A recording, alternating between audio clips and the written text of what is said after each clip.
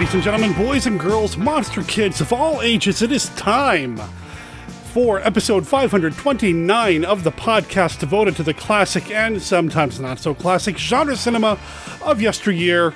It's Monster Kid Radio, and I am your host, writer, and producer, Derek M. Cook. I'd like to welcome you to the show with a little bit of music like we do every week. This week we are playing another song from the Canadian surf band Chairmen of the Boards. The song is called Danger on the Way. It is on their album Surfin' the Apocalypse, which you can find at chairmenoftheboards.bandcamp.com. Check out the entire album. Let them know that you heard about them here on MKR when you're done listening to this episode of the podcast. Of course, there will be a link in the show notes if you'd like to go directly there from our website. So this week on the show, we have longtime friend of the show, longtime supporter of, well, a lot of the different podcasts that I do. It's David Heath. He's dropping by to talk about the movie The Astro Zombies, which is another, dare I say, seminal film, zombie film from 1968. I can't say that with a straight face. It's The Astro Zombies. You know what, though? It was a fun oh, man, you know what? I'm just going to hold my thoughts.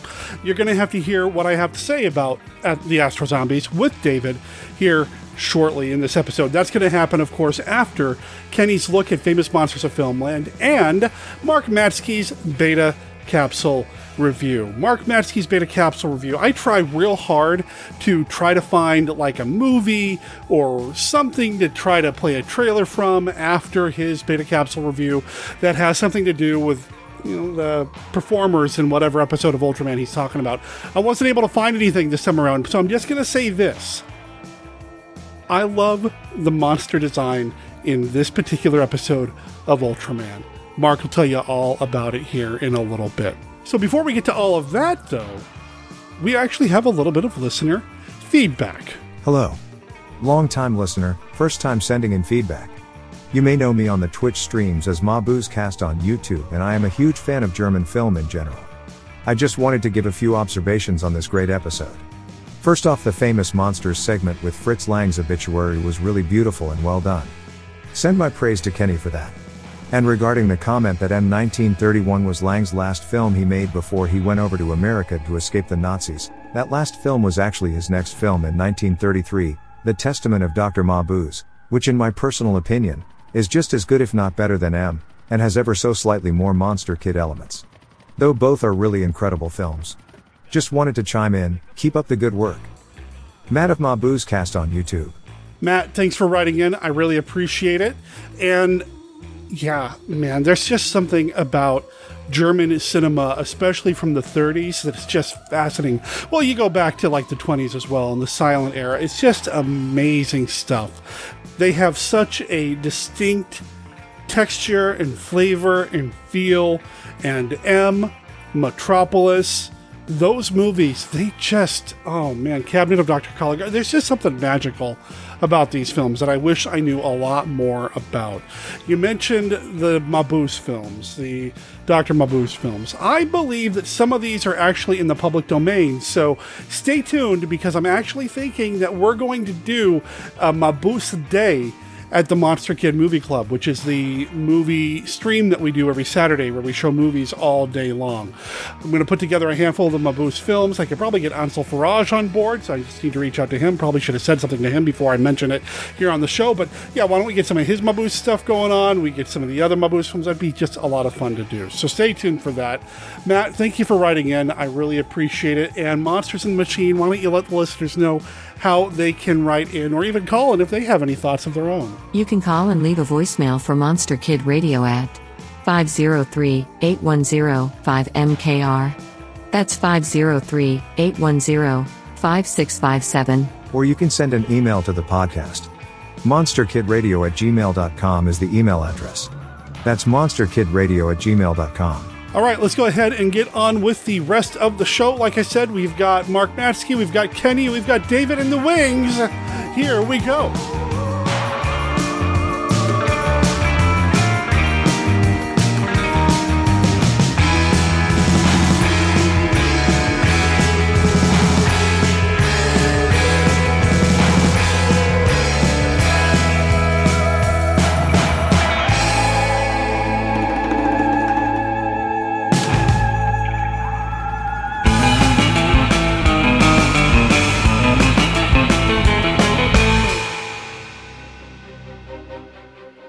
I am Dr. Lee Cushing. Welcome to my Chamber of Horrors. Dr. Cushing's Chamber of Horrors is a monster rally novel in the tradition of the classic Universal and Hammer horror film. It's written by Stephen D. Sullivan, the award-winning author of White Zombie, Daikaiju Attack, Manos: The Hands of Fate, and one of the creators of the original Chill role-playing game. This book recreates the thrills of the classic monster vs. monster film. We've got vampires, werewolves, mummies, psychic twins, scheming madmen, and plenty of unexpected chills. Now you can get Dr. Cushing's Chamber of Horrors in print, or for Kindle at Amazon.com and other fine retailers. Coming soon in other ebook formats. Find out more at CushingHorrors.com or SDSullivan.com, and support Steve's work through Patreon at PaySteve.com. I do hope you've enjoyed your visit. Please come again, and remember, the Chamber is always waiting for its next victim. Creature with the Atom Brain. A motion picture chock full of thrills based on scientific facts described in leading national magazines. You'll be hypnotized. You'll be terrorized. You'll be paralyzed. See a dead man come from beyond the grave. See Columbia Pictures' startling Creature with the Atom Brain.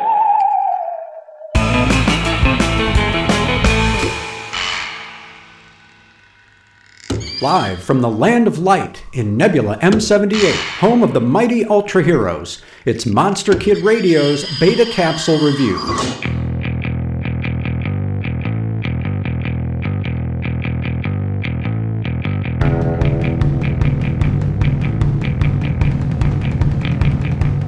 Oil SOS is the incendiary 13th episode of Ultraman, featuring a preponderance of pyrotechnics and one of the most unusual kaiju ever designed. Starting in Iran, mysterious oil field fires break out across the Middle East, and tankers in the ocean begin catching fire and exploding. One night in Japan, a drunken dock worker observes a blue light moving quickly underwater. After being scolded by an oil truck driver, he watches in terror as a giant monster rises from the water and sets the truck ablaze. The authorities are skeptical of his story. A detective even suggests he blew up the truck with a cigarette before the monster resurfaces and promptly blows up an oil ship, removing all doubt. The oil-hungry creature is Pastar, a bat-faced, fire-breathing menace, which, due to the amount of combustible fluid in its stomach, is essentially a living bomb.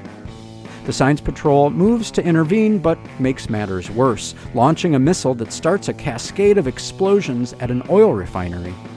With the honor of the SSSP at stake, Hayata knows he must summon Ultraman into the Inferno.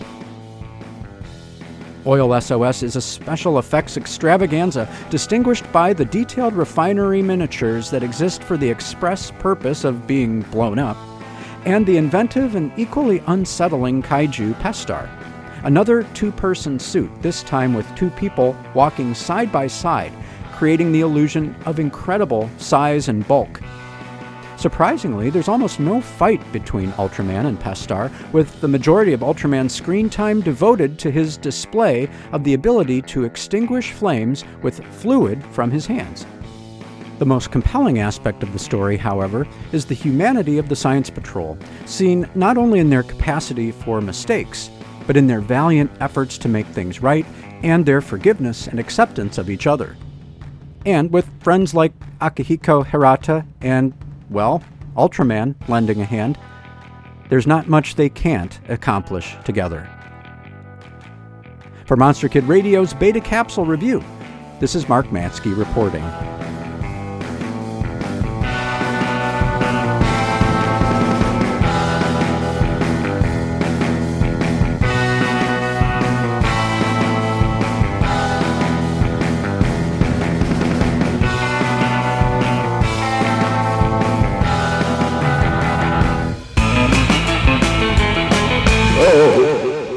Horror. No! Horror. Stop it! Horror. The ultimate in evil, the absolute in terror from the Shockmasters. Together in the same double shock show, Frankenstein Created Woman and The Mummy Shroud in dripping color. It could be true, you know. There could actually be a man named Barnabas Collins, and he could actually be a real vampire. House of Dark Shadows from MGM. See how the vampires do it. Rated GP. All ages. Parental guidance. Hello there, Monster Kid Radio heads. This is Kenny with a look at famous monsters of Filmland. Today we're looking at the not-so-classic Astro Zombies, which starred a Monster Kid favorite, John Carradine.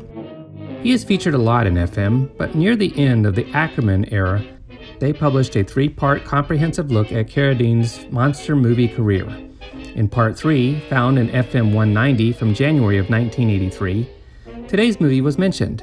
Let's hear what Mr. Carradine was doing in that turbulent year of 1968. A couple of Mexican horror films followed for Carradine. The first was La Señora Muerte, Mrs. Death, or The Death Woman. Carradine was a mad scientist once again in this Mexican movie which starred Regina Torme as a woman who becomes a fiendish killer following an accident in which her features are disfigured. Pacto Diabolico, otherwise known as Diabolical Pact, or Pact with the Devil, was a variation on the Jekyll and Hyde theme. The non-genre They Ran for Their Lives followed these Mexican films.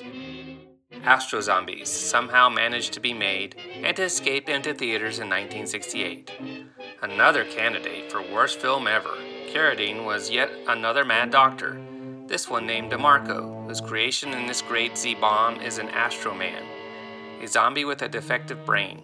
Eventually, as the authorities close in on his nefarious activities, Carradine is shot by a colleague, but not before destroying his brainless children. 2 non-fantasy films followed in 1968, The Hostage and The Helicopter Spies. Carradine also narrated a compilation of student-made shorts called Genesis that same year. Autopsia de un Fantasma, Autopsy of a Ghost, was another Mexican production of 1968, which found Carradine in devil-like makeup as Satan in a film whose story revolved around the ghost of a suicide who cannot find eternal peace until he wins the love of a woman. Basil Rathbone co-starred. When this article was written, Carradine was still alive and still working. Let's hear the conclusion of this mega article about this thin, threatening thespian. John Carradine is now 76 years old and still going strong. Like Karloff, Lugosi, Rathbone, Chaney Jr., and Laurie before him, he has preferred not to retire but to continue making films as long as it is physically possible. Recently, he again played Broadway, this time as a title character in Frankenstein, a monumental flop which reports indicate was superbly staged and played but which cost too much to continue performances. While some may criticize the many inferior productions Carradine has linked his name with over the years, the same might be said of any of the horror greats, as well as recognized non-horror acting greats such as Marlon Brando and Richard Burton. Carradine, a ham? Perhaps, sometimes, but then sometimes a little ham is needed to make a character meatier or a bad film watchable. That his career is crammed with magnificently memorable portrayals is enough. That he will continue to add to this long list in the years to come with many more is our fond hope. That is all for this week's look at famous monsters of Filmland. We will have more next week. For MKR, this is Kenny saying adios.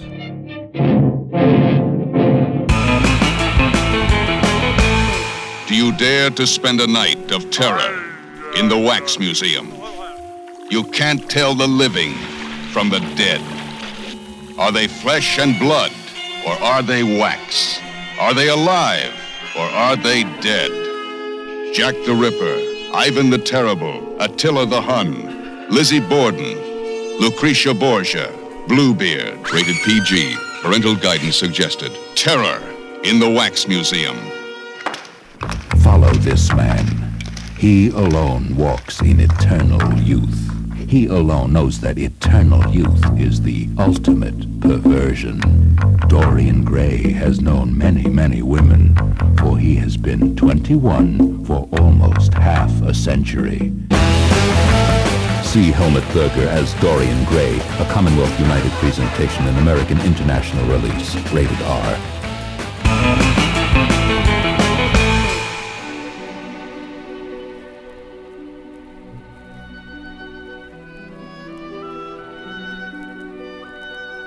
This is Count Dracula, and I'm here to offer you a friendly warning. Derek and his guests often get excited, and occasionally this results in revealing key plot points of the movies they're discussing. You know how the children of the night, monster kids, can get sometimes. So consider yourself warned. And don't come begging to me to kill them for their transgressions afterward. I have more pressing issues to take care of, like that pesky Van Helsing. Prepare for total astro mobilization with David Heath on this week's episode of Monster Kid Radio. How you doing, man? As I say on my show, I am well. For the three of you that actually listen to Radio Free Oleander, that's my catchphrase. I am well. We have it on t-shirts. Do you really? That's awesome. Yes, we do. And come on, don't be so hard. I'm sure there's at least like 5 listeners. We are huge in Poland. You know, I think you've mentioned that before, either when I've been on your show or something, but I love that. Yeah. I love it. I think that Poland, Denmark, and like the Gaelic Highlands of Scotland, I think that they don't speak English very well, and they really do think that this is a show about a goat farm. I love that too. I was trying to describe your show to somebody, to Scott and Tracy, actually, from Disney Indiana the other day, and I said, it's this radio show that's set in a fictional town, and they immediately started nodding because Disney Indiana is a fictional town. Yeah. So they totally got it. Listeners, check out what David is up to. He and DB Spitzer, who's going to be on a future episode of Monster Kid Radio. I've already got a recording in the can with him about Robot Monster. That'll be coming out here at some point. May have already come out by now. I don't know. We'll see. But what David and DB do is just a lot of fun. I've had the honor of being on their show 4 times. 4 times. Wow. Times. Three with me interviewing you and once with DB. That's right. Yeah. We've done all sorts of fun stuff over there. And David's a friend of mine. I know him personally. We hang out at the Lovecraft Film Festival, and it's starting to look like that might actually happen this year. Fingers and tentacles crossed. Right? He also was part of the Plan 9x9 podcast. David's just a good guy, and I am thrilled to talk about Astro Zombies with him. At least I thought I was, and then I watched the movie. No, I'm kidding. Yeah. I'm kidding. I've seen the movie before. That was not a first-time watch. And I was really glad to finally sit down and rewatch it and watch the Blu-ray that I've got from Kino Lorber, of all people, put out a Blu-ray of this thing. So I was able to sit down to watch it. I hadn't watched it before, so that was fun to get into, get my Ted V. Michaels on.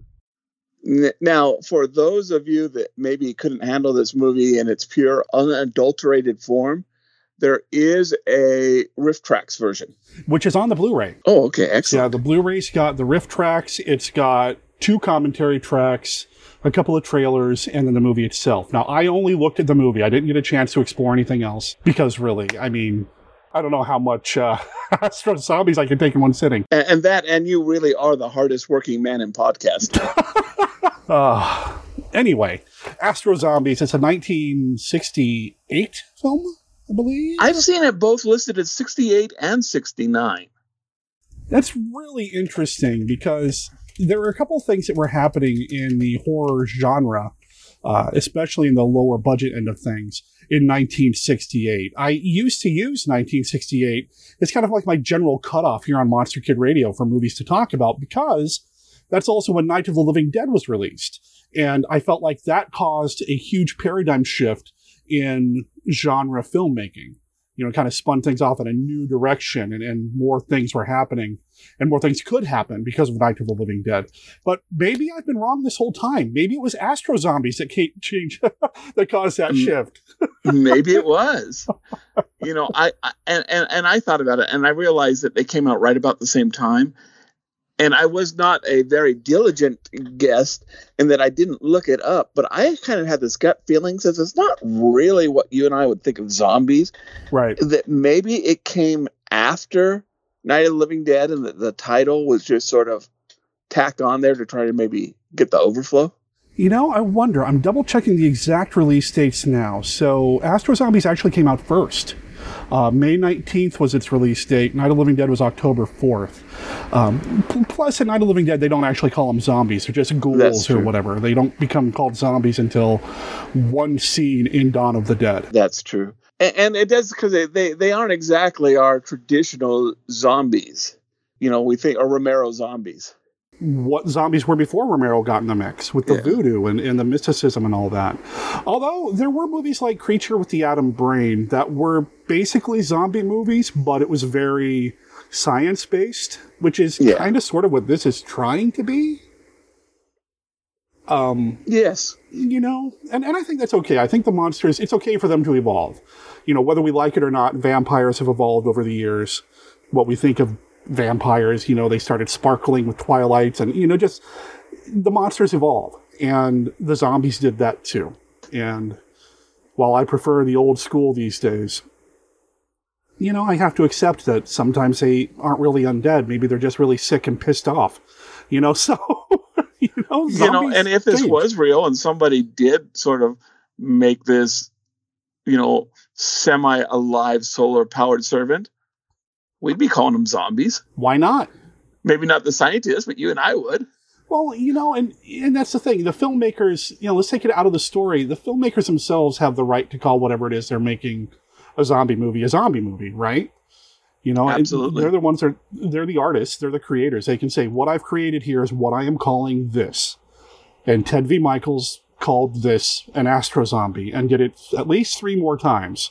I've not seen any of the sequels. I have not seen the sequels either, but I do know that one of them, I think, was a voice performance, was the last thing that Tura Satana did before she died. You know, speaking of Tura Satana, that's one of the big selling points of this movie for me, because she's just charismatic and sucks you right into anything she's in.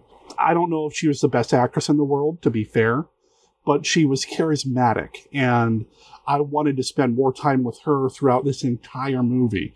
She's the only reason why I'd go back and watch Faster Pussycat Kill Kill. You know, she's just an amazing presence. Absolutely. In fact, I look at my notes and stuff. Almost all my notes are about her. And I kind of shared this with you, but I kind of got suckered into this movie. And it's my fault. I'm the one who did it. But someone, maybe over like 10 years ago, before I was really into a lot of some of the 60s movies, said, oh, I saw something great. It was sci-fi. David, you'd love it. You know, this astronaut comes back in this spaceship and he's got this disease and virus in it. They have to fight it, and it's zombie-like. But either I forgot or they couldn't remember the name of the show. And I'm pretty sure that it was probably a Quatermass, or, you know, maybe it was the third Doctor Who episode. But I seen, oh, wait, Astro Zombies. This must have been the show that my friend was talking about. No, it's definitely not. So, you know, I stayed for Tura Satana. Uh-huh. And I actually do live on a goat farm. And you know, I love something if I name a goat. And I have a goat named Tura Satana. And she's a troublemaker goat. She snuck out into the buck pens, and so she's my troublemaker goat. So maybe I shouldn't have named her that. So I just did some checking here. The last time I saw Astro Zombies was when I sat down to review it for my previous podcast over a decade ago. In fact, if you want to go into the archives, if you're really interested, episode 142 of Mail Order Zombie, I reviewed the Astro Zombies, and I gave it a rating of 2 headshots out of 5. I apparently wasn't too hot on it at that time. My opinion's changed a little bit. It's changed a little bit for sure. But yeah, I knew I'd seen it before. I just can't remember when. It's interesting that I'm able to pinpoint the last time I saw it. And it was for this episode of a podcast that came out in October of 2010. And I'll probably go into it. And believe me, I've not diverted from talking about Tura, but do you know who's given credit for writing this? You know, I was checking. It's Ted V. Michaels and somebody else is on the Wayne Rogers. Yeah. Who is most famous for Trapper John MD. He was the TV version of Trapper John on MASH. How did that happen? I suppose I need to watch the commentary tracks to find out. But how did that happen? And you've actually got a head on that, because I was just exploring. Apparently, the idea was like back in the 1961. Apparently, was when they started working on the script. Wow. And to some extent, you can tell this because to me, this is a bunch of scenes looking for a movie. It really is. You know, you said they've been working on it for so long. It's like, well, I don't know if it really shows that. But, yeah, it's a lot of scenes, a lot of ponderous scenes, trying real hard to link together to make a film. And a lot of space between. Yeah. And you know, like a lot of the horror movies at the time when they wanted to pad, there's these scenes, a lot of scenes of cars driving. There are. A lot of random scenes that aren't needed. There's the one scene with Janine who's being used as bait, and they go through this whole bit where they put her in the office. She's supposed to be looking out the window. They're watching from outside, and nothing happens, so they bring her out and take her home. That whole scene wasn't needed at all. It added nothing to the mix, but... Absolutely. You know? But those car scenes, they were, you know, obviously taken in L.A., and I swear that's the area around Glendale, Eagle Rock, Burbank, where my grandmother lived. I swear, watching this, that's the path that they Astro Zombies take, was the path to my grandma's. It's the same off-ramps. Oh, man. This, you know, okay. I talk about this a lot on the show. I'm at the point in my life, movie viewing life, whatever, I find something to enjoy in almost everything that I watch. I don't like to feel like I've wasted my time. I try to find something, one or two things to kind of hang my hat on and really dig. And I will a lot of times champion a lot of the lesser known films that are considered by other audiences and people as the quote unquote worst film of all time, whatever. That said, I'm probably going to have some criticisms. I am going to have some criticisms about this film, but there's going to be a lot of laughter as well. And it's because I'm having fun with the movie, not at the movie's expense. I just want to put that out there because there's a lot of ridiculous in this movie, but I still found myself enjoying the time I spent with it. Fair enough. Absolutely. Oh, man. You know, I want to talk about the movie, but I have a feeling once we really start getting into it in depth a little bit more, we're just going to forget about everything else. So, what do you think? A round of the Classic Five? The Classic Five! And we're going to dedicate this 5 to Tura Satana, the goat, if not the person. I wish I had a card about goats, you know? Card number 1. What monster movie needed more goats? No, that's... I have gone on public saying that Satan's Cheerleaders needed more goats. And that was actually before I realized there was a goat in that movie. You know what? I'm going to use that as the first answer for the Classic Five. I love that. Okay. Satan's Cheerleader needed more goats. Awesome. I don't think I've seen that in a very long time either. Oh, wow. Yeah, what's that? 70. That's a Graydon Clark film, isn't it? I think it is. Yes. I have a little bit of a beef with Graydon Clark, actually. I watched his movie Joysticks, and while I had fun with it, the theme song, Totally Awesome Video Games, got stuck in my head for days.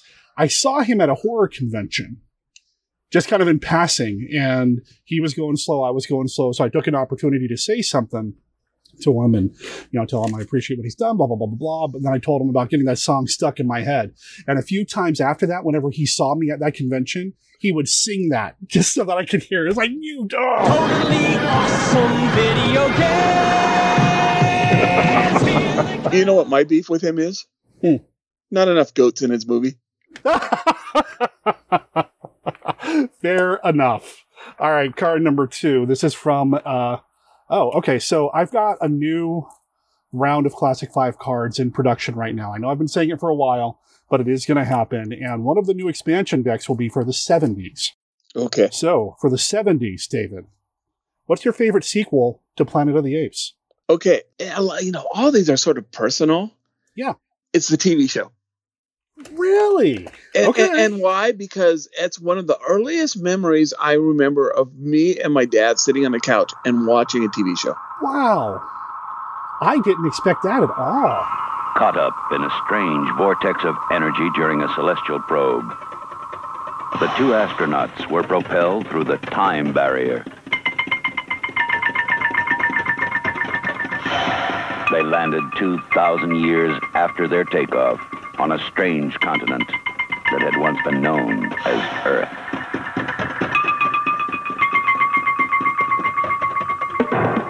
From one of the most successful motion pictures ever made comes an exciting new television series, Planet of the Apes. That's awesome. I'm sure if I watched it again, I would think it was ridiculous. And I know that it didn't even make a season, you know, and I would say the same thing. There's a 70s Planet of the Apes cartoon that I remember watching on a black and white TV set with my sister. Wow. Yeah, there were 14 episodes that ran during the fall or winter of 74. And I know a few of them got combined as like almost like a movie and then released on video. They did that a lot on the LA market too, for like weekend movie shows. I've not seen it. It's one of those things that Scott and I always talked about doing because he was the guy who guided me through Planet of the Apes, but I just never got around to it. But now that I'm looking it up, I'm really excited to find out that back in 2015, there was a soundtrack album released of looks like over 2 hours of music from the TV show, which, you know, that's got my interest, whether I've seen the series or not. Yeah. Oh, that's awesome. The TV show. Yeah, one of these days I'll cover it with Scott at some point. All right. Card number 3. Let's see, I've already done those recently. Let's get something new. Which one of the classic Universal monster movies could use just one more sequel? I'm going to say Creature of the Black Lagoon. One more Creature film? I'm always going to say... I always say there's no winners for the Classic 5, but anytime you mention Creature, you win.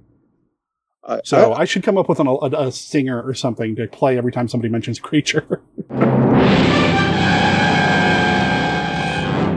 What would you do with it? I mean, he goes back to the ocean... And in a way, I guess we kind of got that with, you know, The Shape of Water. But if I did it, it would be like Aliens. Oh. But it would be, you know, it would be the Marine unit, but they would be like, maybe not, more like a Generation Kill Marines, you know, and they're out. They've got the little swamp pontoon boats with machine guns, and they've got all this technology, and, you know, but they don't know the swamp. They can't breathe in the water. The creature would take them out one by one. I like it. All right, well, card number 4. Favorite version of the Phantom of the Opera?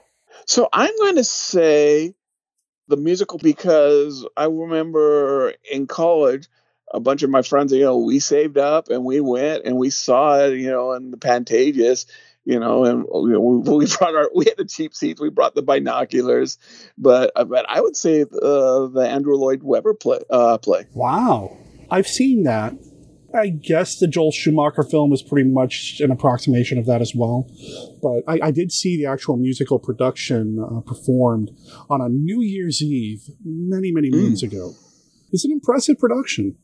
It really is. Yeah, and I think this was like the Broadway or one of the big New York ones going through California at the time. But, you know, it was incredible. The production level was incredible. Yeah, it really is pretty impressive. Did they have the chandelier come swinging down? So, you know, I could tell you the names of the two people who sat next to me.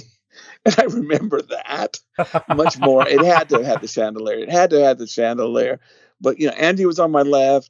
And John was on the right, and then Nathan was next to him. But, you know, I remember that. But, you know, I remember this feeling and talking about. So a lot of my answers are very personal, very emotional. But it could not have not had the chandelier. That's the thing, though, about some of these things. I think about a lot of these movies and these experiences that I've had with monster stuff. And part of the reason why they mean so much is the personal connections, right? I can tell you who I was with when I saw certain movies, or what was going on in my life when I saw this or that or whatever. So that makes perfect sense, man. It's like a form of nostalgia, but better than that, more than that. So I totally get it. Yeah. Totally get it. Yeah. Oh, geez. Okay, this was not planned. Final card. Favorite John Carradine film? Let's say Astro Zombies, because the terrible thing, I can't think of any right now. I'm so like locked into this movie. But, you know, in a way, this is a sort of a It's a low budget movie. Oh, you think? But he chews the scenery. It may be cheap plywood scenery, but he chews it. Oh yeah, he probably got a lot of splinters from that. Yeah. Well, that was the Classic 5, which is a game that we play on every episode of Monster Kid Radio. You can get your own deck of the Classic 5 and the various expansions at tinyurl.com/ I think it's Classic 5 cards. Yeah, I'll double check. Okay. But yeah, you can get your own online right now, and stay tuned because there's more in the works. Oh, it's Classic 5. Just tinyurl.com / Classic 5, and 5 is spelled out. The Classic 5! Beware the Astro Zombies. They mutilate, they torture, they kill. Spine-tingling horror, unspeakable shock, and breathless excitement will grip you as you watch living organs ripped from the bodies of voluptuous females, as beating hearts and throbbing brains are transplanted to create the Astro Zombies. Cringe in terror, scream in fright as these skull-faced monsters strike blindly at living flesh, and the motion picture screen flows in the blood-drenched wake of the Astro Zombies. The beautiful, voluptuous, deadly, vicious Satana, a woman who would stop at nothing to gain control over the Astro Zombies, whose creed was kill, kill, kill. John Carradine as the deranged scientist, Wendell Corey as the doctor who opposes him, match wits in this bloody, sadistic, terror-filled, suspense-laden horror film of brutal mutilations and senseless killings as the Astro Zombies go berserk and threaten a city with death. Watch it and you die 1,000 deaths. The Astro Zombies in color, coming soon to your local theater. All right, let's talk a little bit more about the movie, The Astro Zombies. Like I said, it came out in 1968. It's a Ted V. Michaels production. Ted V. Michaels is a guy who's got the best mustache. He's a guy. He's got the best mustache ever. Yes. That dude's mustache, man, I'm telling you. Second, maybe only to Salvador Dali. Yeah. So this movie, he's made a few films before this, including The Black Klansman and Girl in the Gold Boots. He would go on to do other movies like The Corpse Grinders, Blood Orgy, The She-Devils, things like that, and The Doll Squad, which I just watched for the first time earlier this year. Unfortunately, the version I watched was pretty chopped up. I'd like to see it uncut. Which also had Tura Santana on it. Now, he and Tura, I know that Ted... I'm calling him Ted like I know him. I know that Michaels had a lot of women around. And he lived in basically a little mini castle at one point and had a lot of women living there. But I don't know what his relationship with Tura was. Did they have a romantic relationship? I don't know. Do you? I've never come across it. Yeah, I don't think it's ever been really said. But you know who did ask her to marry him? Elvis. Seriously? That's what she claims. And she said no. Well, so you said your real draw to this is her, Tura Satana. Yes. Let's talk about her. Like I said, she's charismatic. She's stunning. And, I've always kind of had a thing for, the goth-like kind of girls. I get that. I'll acknowledge that. And she really kind of, hits that for me. But she's also, like I said, she's stunning. She's charismatic. And I can't help but watch her, even if she's saying the most absurd, ridiculous things. Yes. She has these very exotic looks because her dad is Japanese with Filipino descent. Mm-hmm. Her mom is Cheyenne Native American and Scottish Welsh. So she has this incredibly stunning statuesque figure. She definitely has a very striking look. Very unique. There's a documentary that's been in post-production for a while that I can't wait to get my hands on. And yeah, that'll probably fill in a lot of blanks for me. But in the meantime, I have to rely on people like you to tell me more about her. So I have some Tura Santana stories to tell. Okay. She was born in Japan. Okay. Her dad was in America basically doing silent movies. Her mom was a circus performer. They went back to Japan and she was born in Hokkaido in 1938. And then they came back to America. Now, she actually was in the internment. She and her father and her brother were sent to Manzanar. Her mom could not be with them, especially there was, I guess, some concern about interning a Native American. Okay. Her father had bought an orchard. I'm not sure what they grew. I'm going to guess in that area, probably lemons, maybe oranges, maybe avocados, that the government basically bought 10 cents on the dollar. Sure. When they sent them. And eventually she moved from there to Chicago. So Toru Santana is her actual name. It's actually her married name. Her maiden name was Yamaguchi. And she was just such a wild child. Her parents got this idea. Well, at 14, let's marry her off to a 17-year-old, and that'll calm her down. It did not work. And he did not stay long in the relationship. Okay, then. So, a couple of pretty famous stories. One is that she was attacked when they were in Mississippi when she was 15. And the people who attacked her basically got off. The story is, and again, this is her version, that the judge got paid off. So she basically spent the next years studying martial arts. And she really grew out when she was 18, 19. And so her version of the story is that she tracked each of the guys down, got them alone like she was going to date them, and then beat the crap out of them. After seeing her in Faster Pussycat Kill Kill, I believe that. Another story that's sort of terrible, but it's really got a really good sort of ending. When she was in her 40s, she is shot by an ex-lover. Oh. And she almost bleeds out. By the time the ambulance and the cops get there, she almost bleeds out. And she says, that's it. I'm not going to let what happened to me happen to any other person, especially another woman. And she became a 911 operator. She became an LA County Sheriff 911 operator from her 40s till, and sometime in her 60s, she retired. And, first of all 911 operators are heroes. That's a hard, difficult job. It is. But, she got several citations, and she said, I'm not going to let another person, die because they're waiting for an ambulance. Wow. That's pretty cool. That's pretty impressive. Good for her. No, absolutely. Yeah, she's just an amazing person. She doesn't have that many credits, actually.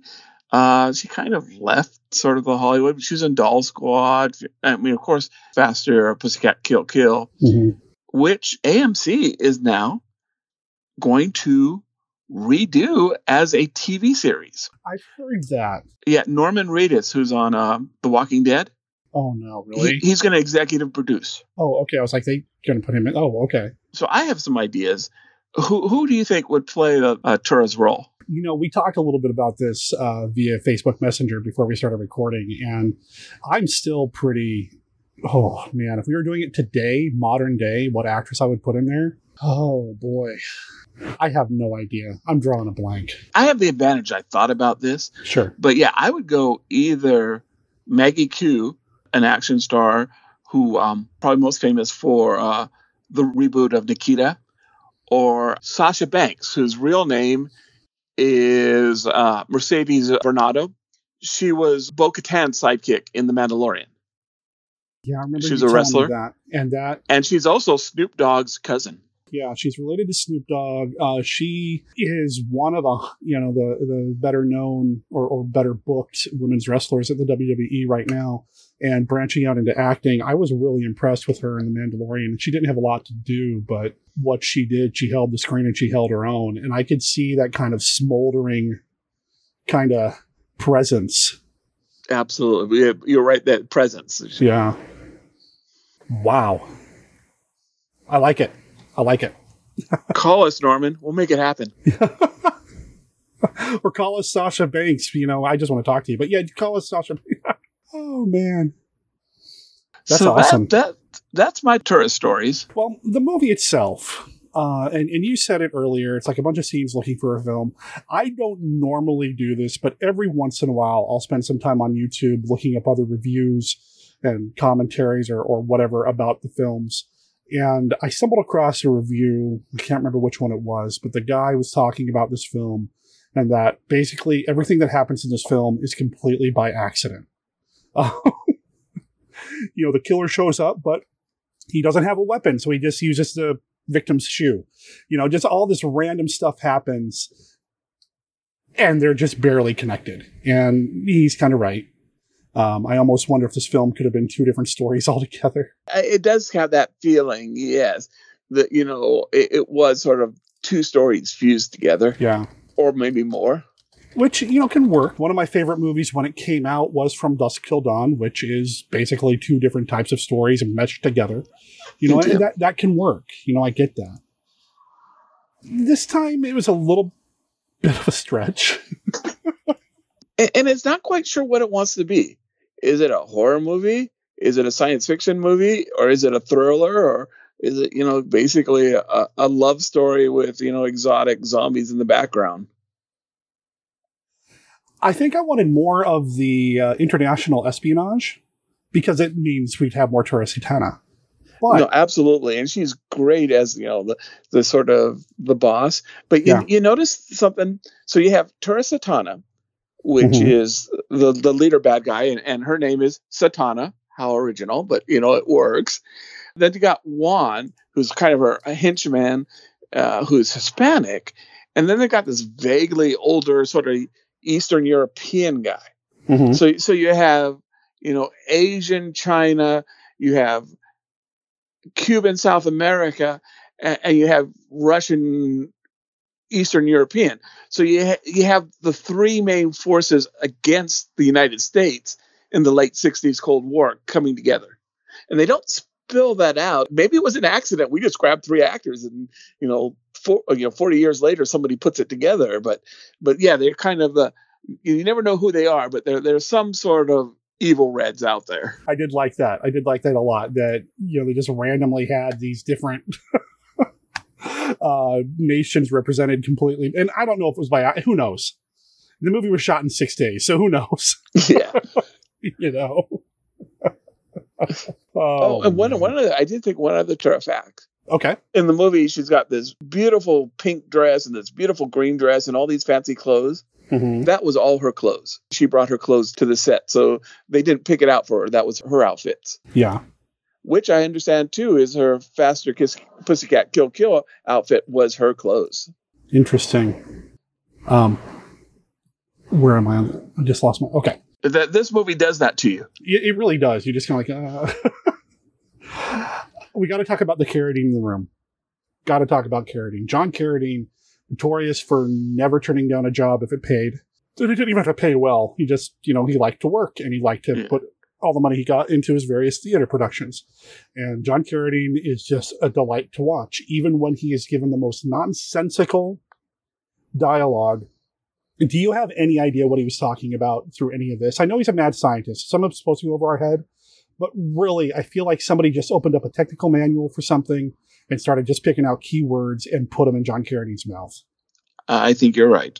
It really doesn't make any sense. And the equipment that he's using, it's a low-budget film. So it's a lot of like photography equipment and things like that with some beeps and boops sound effects put in the background. Yeah, he's like taking apart maybe like an old computer with a heart. I don't know. Yeah. He's just putting it back in.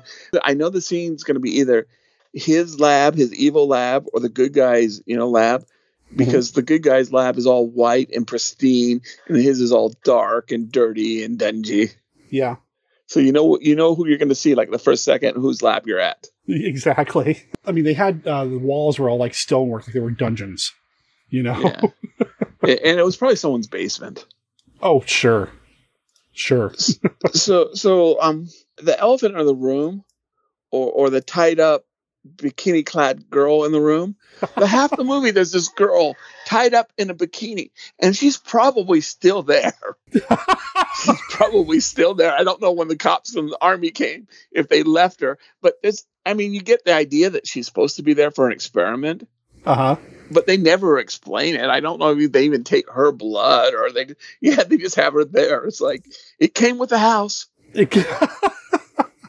And here we have a lovely underground lab, comes complete with a woman that we can strap in. Nope. Yeah. And a hunchback, I guess. Yep.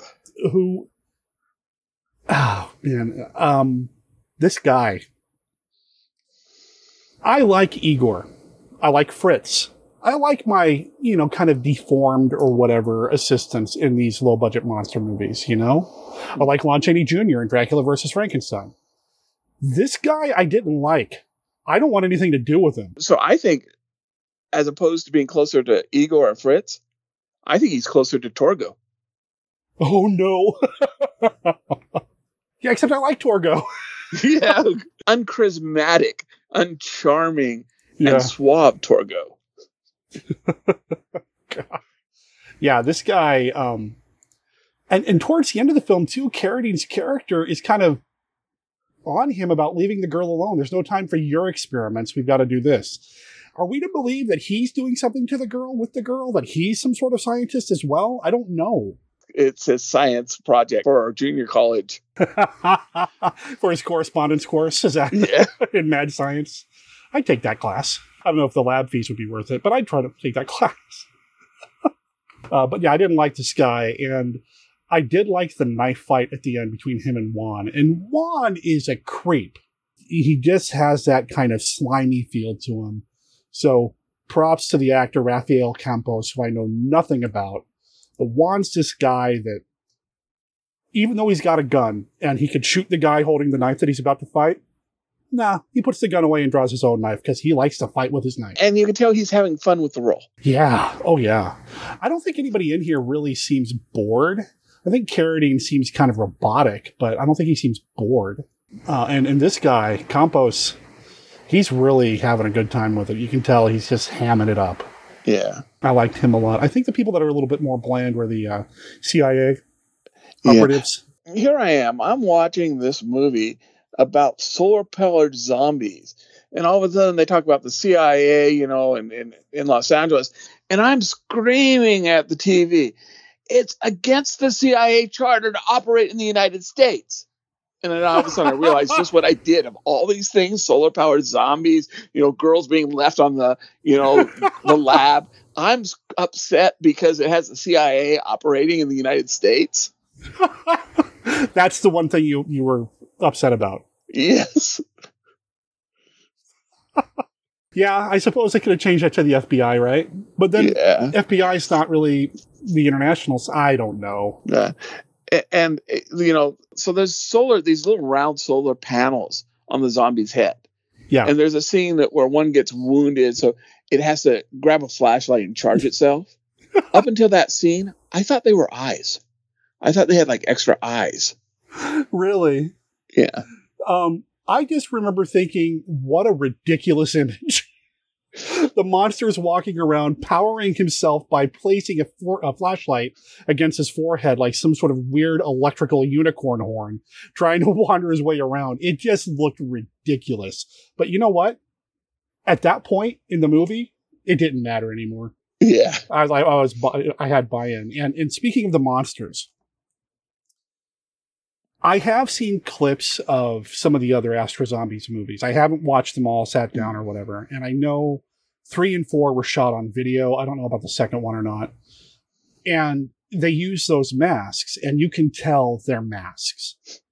At least in this one, it's shot on film, and yeah, you can kind of see the split up the back where they kind of open up and you can put your head in. Yeah. And yeah, there's one shot where an Astro Zombie leans forward and you can kind of see through the eye holes, and, you know, to the other side, so you know it is a mask for sure. Yeah. I still didn't mind. I actually kind of like the idea of the design, and I would love an action figure of it. Oh yeah, sign me up. Yeah. So I did think of one other Astro Zombies out of context situation. Yeah. So we all know that the Misfits, which is a punk band out of California, you know, they love these movies, and they did a song called Astro Zombies. And the first time I heard it, and I heard it after this, in fact, I started listening to it when I was getting ready for this show. Yeah. And at first I thought, well, they're mixing things, you know, because there's a line exterminate and your prime directive is to exterminate. And well, are you mixing, you know, Doctor Who and Star Trek? But then I sat down with the lyrics, and it's basically the point of view of John Carradine's character. Interesting. Now for those who, you know, have younger kids, you can get the songs, you know, on YouTube. It is, you know, late 20th century punk. There are swear words for, you know, those who you're going to listen to it, or you can let your kids listen to it. So there are some swear words in the songs. Okay. If you like grunge punk, yeah, it's a not bad song. Awesome. I don't know if my Misfits and my exposure to that is fairly limited. I don't know as much about and have not listened to as much as I probably should considering I'm a huge monster kid, and horror movie fan, you'd think I'd be into that stuff, but I just don't have that experience. So that's interesting to know. And in fact, there's another punk band that I've not really one of a big fan, but they were pretty big when I lived in California, Pennywise. I know who they are. Yeah. So they're sort of kind of like, they're big in California. They're supposed to be kind of like the Misfits meet Social Distortion. But they remade Astro Zombies. Oh, they did a cover of the song? Yeah, they did a cover of the song. Oh, okay. Yeah, as far as like the influence this thing has had, I know that Ted V. Michaels has this kind of punk aesthetic sometimes. It's very DIY, kind of just do it yourself and throw these things together. And my punk music background is so limited. Back when I would have been listening to that kind of thing and have it influence me, I was listening to rap. So, It's never too late. I was 40 when I went to my first punk concert. First time I was ever in a mosh pit. I was 42. I tell you, that just sounds like a lot of work at this point. Well, yeah. That just sounds like a lot of work. There's somebody else I wanted to talk about in this film, and that is the actress Joan Patrick. Unfortunately, this is her final film. I don't know why. I would like to know why, because I found her... Well, she's gorgeous, okay? I'll just say that. This is me talking as a dude. So she's the girlfriend nurse? Yeah, who was the former Miss Canada. Okay. Miss Canada of 1957. I just was really drawn to her. And I know she did some TV and stuff in the 60s. I'm not sure why this is the final film for her. I would like to know why. And I think she's still with us. So, Miss Patrick, if you're listening, give me a call. I did like her. And we're probably reading too much into this. But yeah, you sort of have the good girl next door, versus, Satana, the bad girl, femme fatale. And that's probably more thought than the producer put into it, but it's an interesting. Yeah. The relationship she has with her boyfriend who works for the CIA. Okay. Who thinks that taking her to a avant-garde strip club is a good with his friend is a good move. I know that we see this in some other movies too, right? We see this, like with Al Adamson does this in a lot of his movies as well, where let's go out on a date. Well, let's go to the strip club. Let's go watch the women dance. You see it in, is it House of Wax even they do it? I think they do it in House of Wax too. It's a bizarre whatever, but it's so bad because the waitress bends over right in front of everybody and the boyfriend and his friends like checking her out and Joan's sitting there, or Janine is the character sitting there. You like studying anatomy? It's like, come on. Yeah. Oh boy. I'm assuming that girl in that scene was naked, but she's got like 3 inches of paint all over her body. So if she was, you can't tell. Yeah, she was body painted for sure. And I think she was, at least from the top up, she was nude. So, I don't know, man. This movie, it's one that I had fun watching. But I don't know why, because technically I don't think it's a very well-made film. There's a lot of things here that I really like, the potential of, and maybe that's it. The potentiality of the Astro Zombies is what thrills me the most. Yes, and besides Tura, there's almost this naivety to it. Yeah. There's almost that it's okay. The military industrial complex is going to come and rescue us. And that all the foreigners that are trying to take over our country, well, that's okay. And, if your girlfriend caught you looking at another woman, she knows that you love her. So it's okay. And bad guys will all get their just desserts. There's almost this sort of shucks naivety to the movie, and that's not the right term, and maybe we need to invent a new word for it, but yeah, it's almost like it's earnest. It's almost too earnest. I love the shootout at the end when they just grab whatever law enforcement people happen to be around. So we've got army, we've got the police, we've got some dude with a shotgun for some reason, who seems to be completely different background than everyone else. He's like in a desert, and everyone else is like in Beverly Hills or something. It almost felt like it was stock footage, except the film quality seemed about the same, at least on the Blu-ray. There wasn't anything to delineate this film stock, I suppose, or film look from anything else. I don't know if that was a result of any restoration they did on the Blu-ray, because it does look really good. But it really felt like stock footage was just dropped in there. Yeah. And I know this wasn't I'm assuming this wasn't intentional. When you say the name DeMarco, which is Carradine's name, Dr. DeMarco, I immediately go to, this is how my brain works. I'm going to let listeners know how my brain works here.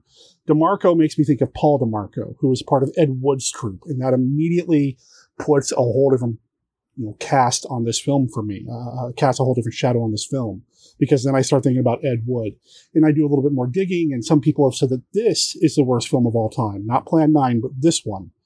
I disagree in both cases, of course. I agree, but maybe when Wayne Rogers and Russ were out writing this, maybe they watched all the Ed Wood movies. I'd be surprised if Michaels had not heard of Ed Wood. Yeah. I can't imagine that you make these kinds of movies and not be aware of him. I suspect you are correct. I'm trying to think of something nice to say about the score, but I don't remember any of it. And I know I'm the film score guy, but I can't think of anything. Well, there's like parts that just sounds like a siren. Yeah. And then there's parts where it just stops. The band quit. They're still acting, but the music stops. I don't want to give this movie short shrift here. I want to make sure we give this movie its due. But what else is there to say about Astro Zombies at this point? I'm going to suggest, if anybody is going to watch it because of this, go ahead and watch the Riff Tracks version. Really? Yeah, I'm going to say that. I don't think that's not one of the ones where it takes away from anything from the series, because there's such big time gaps between the action A and action B. So yeah, I'm going to suggest, and you can disagree with me, but I would suggest if you're going to watch this movie because of this, do yourself a favor and watch the Riff Tracks version. If you're going to do that, and I'll go back and I'll rewatch it at some point, but if you're going to do that, I would still recommend at some point afterwards you go back and watch it straight, just because I like to give movies their due, Yeah. And, it's John Carradine. And I know the movie was shot in 6 days. I have the sneaking suspicion they had Carradine for like 1. Probably. Because he never leaves that set. That's true, yeah. He never leaves the set. It's always in that one room. Maybe a really long filming day with him. And they let him go and then go do everything else.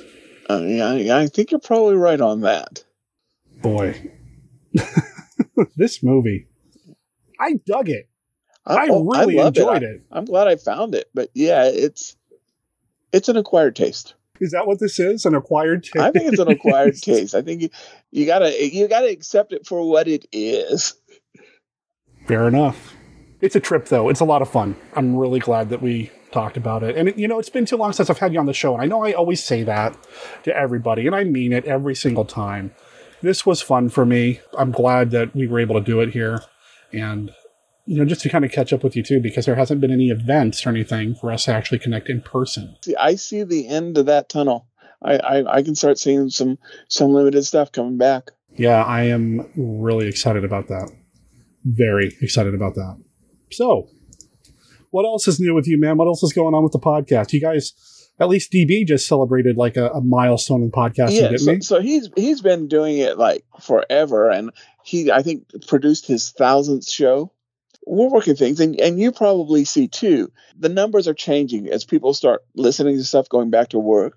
So we're gonna be playing with some stuff. Oh, you guys hear my rooster? There you go. Yeah, I do actually live on a working farm. We're going to be doing some stuff, possibly not really changing a lot of the format, but I think he's going to bring back his Black Clock audio title. Oh, nice. Which right now is pretty much we're doing it as the Oleander Book Club, but I think he's going to go back. We're going to do a little bit of format change, maybe more like a radio show as opposed to two guys talking on the radio. But we're working things as we try to work out with the demographics. Well, you got to start catering more to that Polish audience since you have so many listeners in Poland. Yeah, the Poles and the Danes. Okay, so you're going to want to go to pgttcm.com to catch up with David and DB to see what's going on with Radio Free Oleander, what's going on with People's Guide to Cthulhu Mythos, with Black Clock Audio, all of that. You're going to want to go there. Now, check this out. Just a couple of days ago, Chris McMillan from the Shadow over Portland. You all know him if you've been listening to Monster Kid Radio for a while. He's been here from the very beginning. He just did an appearance over there. So go check them out over at pgttcm.com.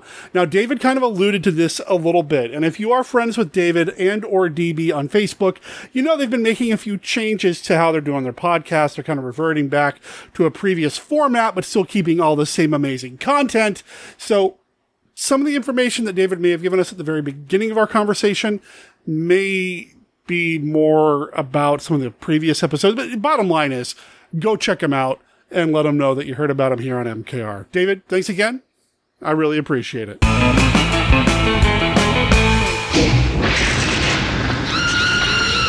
you know that sound? It's a macabre grinding machine that turns bones and flesh into screaming savage blood death. In the corpse grinders, what kind of demented soul profits from the flesh of the dead and destroys the living who get in his way? The corpse grinders, the most chilling, most terrifying motion picture you have ever seen. The corpse grinders, in blood-curdling color. Ladies and gentlemen, here is an important message from Jack H. Harris, producer of 4D Man. Imagine a check for $1 million being made out to you. In my new film, you will see 4D Man perform feats never seen on the screen before. And if you, any one of you listening to me, can actually perform in real life the feats ascribed to 4D Man, $1 million in cash will be yours. Your admission ticket to see 4D Man in widescreen and color may be worth $1 million. 4D Man is the most amazing motion picture ever made. The story of one man who solved the mystery of the fourth dimension. Even in this century of wonders, when science holds nothing to be impossible, you'll gasp in awe at the feats of the 4D Man. In color to thrill you as never before, 4D Man. There's been one great disaster after another. First came the theme, then the birds. There was the day the earth stood still, and the day the earth caught fire. If it didn't come from another world, it came from beneath the sea. But now comes the greatest disaster film of them all, The Attack of the Killer Tomatoes. Can nothing stop this tomato onslaught? Yes, disaster fans, Killer Tomatoes. And the more you try to stop them, the messier things get. The Attack of the Killer Tomatoes, with a cast of 3,642. The most terrifying movie ever, says Better Homes and Gardens. See Attack of the Killer Tomatoes. The first disaster film that's truly a disaster. Rated PG.